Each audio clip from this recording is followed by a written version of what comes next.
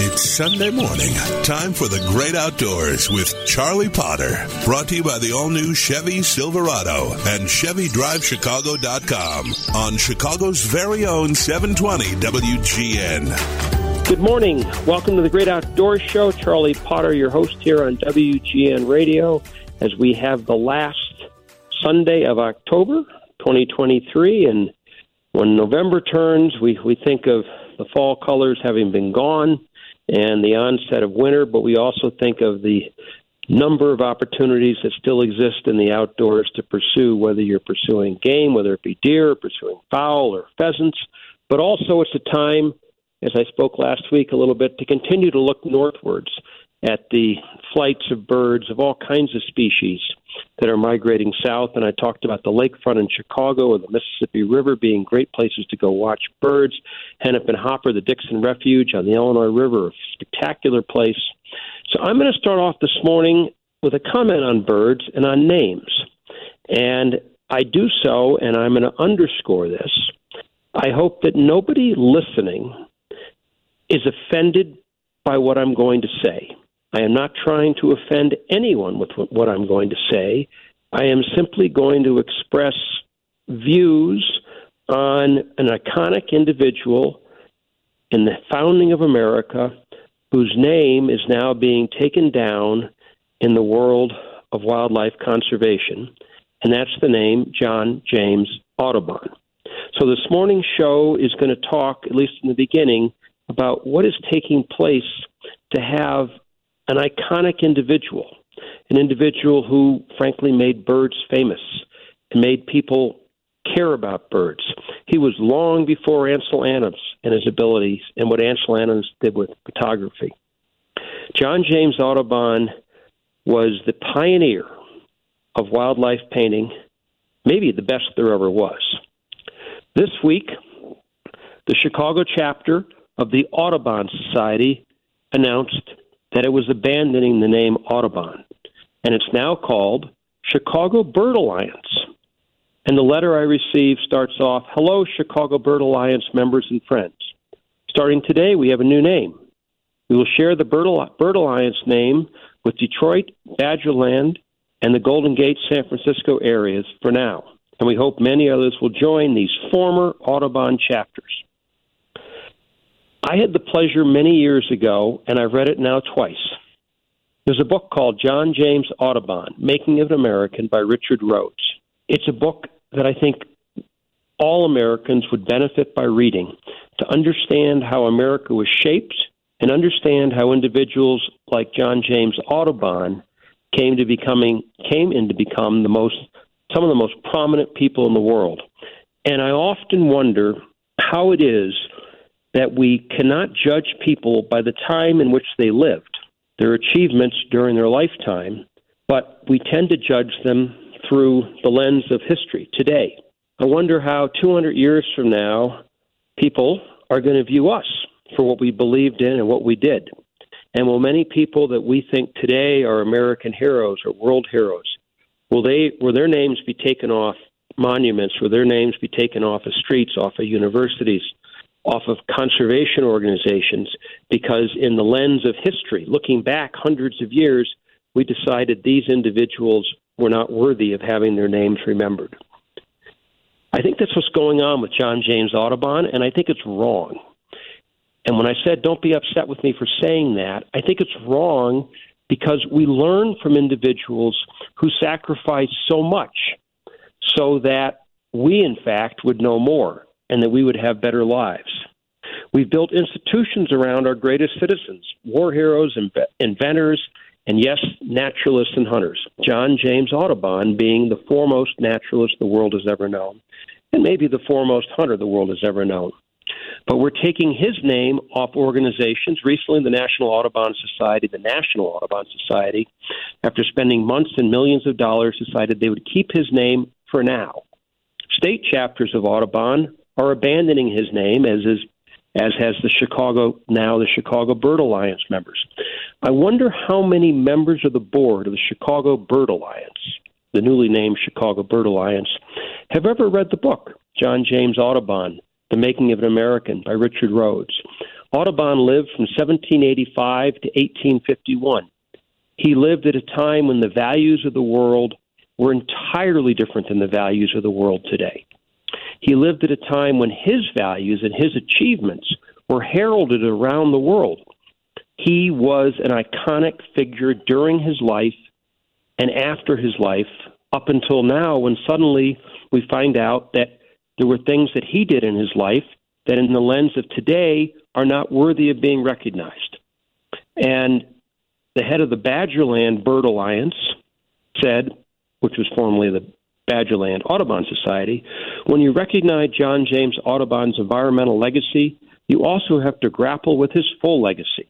After talking to community leaders, members, and partners, and listening to our members, we learned that for some groups, Audubon simply meant birds, but for others, it meant harm.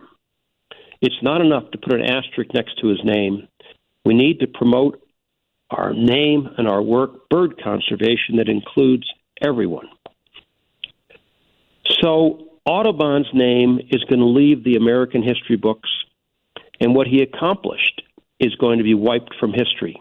And I'm going to stick to nature today. I'm not going to talk about people like George Washington and Thomas Jefferson and others. I'm going to stick to what the Great Outdoors talks about, the outdoors.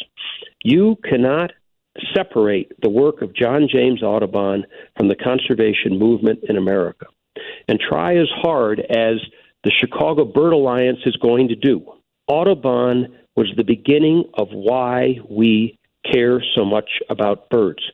People around the world saw his paintings and became enthralled with trying to save these beautiful birds.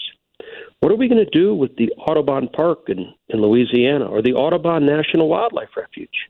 Are we going to change that name to Louisiana Park? I don't know. But what I do know is we cannot diminish the achievements of someone like Audubon, who, if you read the book by Rhodes and read other books about Audubon, which I have, he risked life and limb to follow his passion, which was to paint every bird in America. He was broke several times. He kept trying to be a financial success, but he was unable to be a financial success.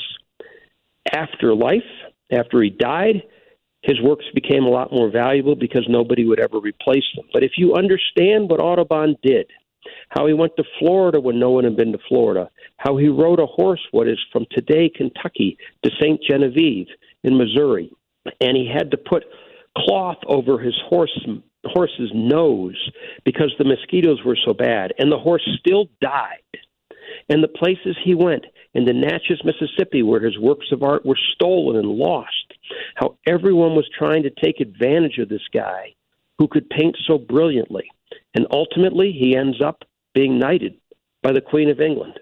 This is an individual who in his day was looked upon as one of the great leaders of the world. And as a result, the National Audubon Society was born because John James Audubon provided the means for the Audubon for people to care about birds. And now here we are, some not quite 200 years later, after his death, and we're saying we don't value what he did. We don't value his achievements. I think that's a sad day for conservation. We ought to recognize that we're all flawed. We're all flawed individuals. But when an individual in their lifetime achieves great achievements, and in the history of the people who lived with that person achieved great achievements in their view, we ought to honor those achievements, and we ought to recognize the world 150 years ago or 200 years ago was very different than the world is now, and very different from what it's going to be 150 or 200 years from now. I hope that others don't follow in the footsteps of the Chicago Bird Alliance, and in their newsletter announcing the name, or press release announcing the name, they encourage all Audubon chapters to take on the new name of the Bird Alliance, the Chicago Bird Alliance, or whatever the Bird Alliance might be. I hope we keep the name Audubon, and I hope we keep it for the National Audubon Society and for the state Audubon Societies, because to do so, to take it down, means to lose the perspective of what it took for conservation to rise to begin with. It's much more than birds. I'll be back in just a moment with much more on the Great Outdoors Show. This is Charlie Potter on the Outdoor Voice of Chicago and America, 720 WGN, And first, a message from our longtime sponsors, the Northwest Indiana and Chicagoland Chevrolet dealers. Hiking, camping, and hunting, it's all an adventure in the great outdoors, but nature can be tough. You need to be ready for anything and everything. Chevy Silverado is built to handle the toughest conditions and get you everywhere you want to go, worry-free. Silverado's designed to handle the big jobs. It's built for the great outdoors. With over 13,000 pounds of towing capacity and trailering sway control, Silverado can haul the biggest loads on the roughest roads and keep you cool as a Sunday drive. With 8 available cameras and up to 14 different views, it can spot trouble before it gets to you. That's peace of mind. And when you're ready for the backcountry, Chevy Silverado 1500 ZR2 owns the off-road. You name it, we run over it. No wonder it's Motor Trend's 2023 four-wheeler pickup truck of the year. So see your Chicagoland and Northwest Indiana Chevy dealer or go to ChevyDriveChicago.com and check out a Chevy Silverado. It's freedom to explore the great outdoors. It's Charlie Potter and the Great Outdoors on Chicago's very own 720 WGN. Welcome back to the Great Outdoors Show. Charlie Potter, your host here on WGN Radio. And I want to be crystal clear in saying this again as I come back from the break. I am not condoning certain elements of John James Audubon's life. In the vision of today's world, they are very wrong. But what I have been saying is that we have to judge a person in the time in which they lived. And Audubon was a hero just as George Washington was a hero, just as Thomas Jefferson was a hero, James Madison, and so many of our other forefathers and founders of our country were heroes. They were judged in which the time in which they lived. And for Audubon to lose the recognition as the father of conservation, not only in America, but I would say he was the father of conservation worldwide, if you really look back on it, because of his paintings, to erase his name from history and to have no more Audubon societies, but to have bird alliances instead, is really to miss the point. But I did want to say that as clarification. I'm not condoning. I'm just saying we cannot judge people in today's light in the lens of 200 years ago. They were judged in their time, and they were heralded, and we named things after them, Audubon being the foremost in conservation. It is the single most recognizable name in conservation today in the world, not just in America, but in the world. And we're obliterating that name. I don't think conservation will benefit. I don't think the conservation group, the Audubon Society, now the Bird Alliance, Chicago Bird Alliance, is going to benefit. We're losing a sense of history. Anyway, moving on, and whether you agree with me or not, those are my views, and I think it hurts conservation. And what I try to do in the Great Outdoors Show is I try to advance conservation, and conservation was built around great people: Audubon, John Muir, Gifford Pitchett, Max McGraw, Aldo Leopold. All kinds of individuals created the conservation movement that we have today. I don't know how history will judge them 100 years from now, but they created what we have, and we need to recognize that. On the subject of, well, I guess I'm going to move from Audubon and names to coyotes and urban coyotes. We're going to talk much more about this in the coming months, but Dr. Stan Garrett of Ohio State University and the Max McGraw Wildlife Foundation is writing an incredible book that is soon to be published.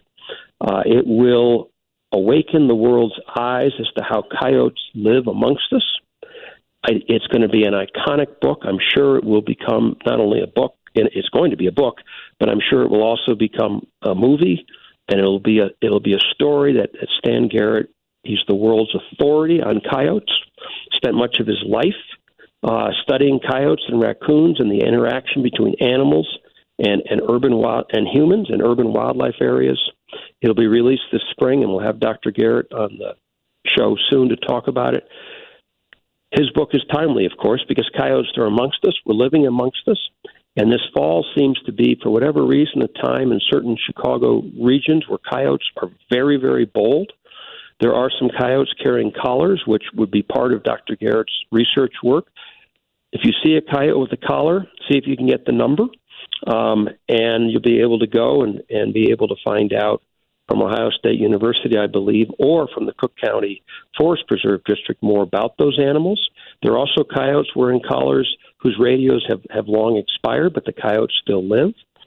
Coyotes are definitely becoming more bold in their interactions with humans. We have pictures of coyotes learning how to look at red and yellow and green lights and staying on a street corner when the light is red and moving when the light turns green. And I'm not kidding. Part of that's going to be certainly discussed in the coming months as Dr. Garrett's book becomes available.